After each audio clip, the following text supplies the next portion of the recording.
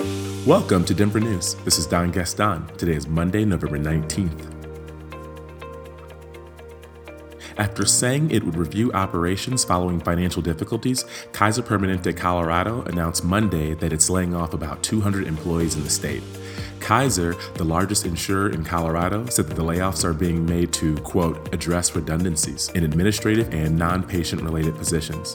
The affected employees were notified November 2nd. They'll receive 60 days administrative pay in addition to severance. Last month, the Denver Post reported Kaiser saying they would review operations after record losses for the last 3 years.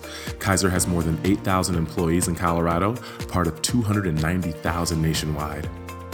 The University of Colorado's Laboratory for Atmospheric and Space Physics is ready for Monday's scheduled launch of 2 of its miniature satellites on a mission to collect data on the physics of the sun and its impact on the Earth.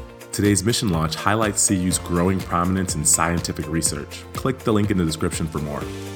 In sports, the Avs beat the Ducks 4-3, and the Broncos beat the Chargers 23-22. The 10-6 Denver Nuggets take on the Bucks today at 6. In weather, temperatures will gradually increase as we get closer to Thanksgiving, with sunny skies and temperatures climbing to above normal levels. Today, it'll be sunny with a high of about 49 degrees and a low of 25. That's it for today, Denver. Check back soon and stay informed.